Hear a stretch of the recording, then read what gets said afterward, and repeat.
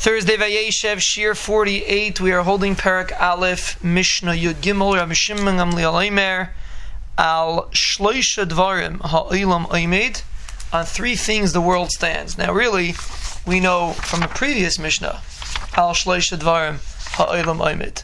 We said that earlier, and we said Al Teira V'Al Avodah V'Al Gemilas Chasadim. That was Parak Aleph Mishnah Beis. That was Shimon HaTzadik's statement right in the beginning. He said on three things the world stands. And here, Rabbi Shimon Gamliel, who was many years later, says different three things that the world stands on. So what's the difference between those three things and these three things? So the Rav explains that over here we're not dealing with three things that are essential for like the existence of the world in the sense that the world stands on these pillars.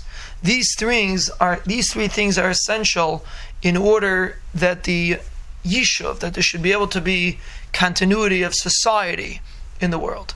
That means the Mishnah before was talking about the world's existence needs these three midas to hold up the world. This is more of a technical thing. Shmuel was a nasi, and therefore he was giving the technical way that the world, that society should be able to exist is on these three things.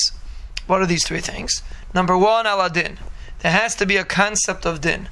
That means there has to be a person is responsible for his actions. If a person lives in a society that there's no responsibility for actions, then the society crumbles by itself.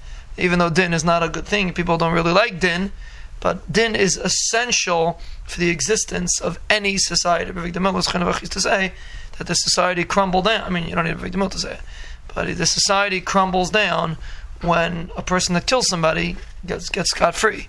That means you're basically opening the door for people to do things that are wrong.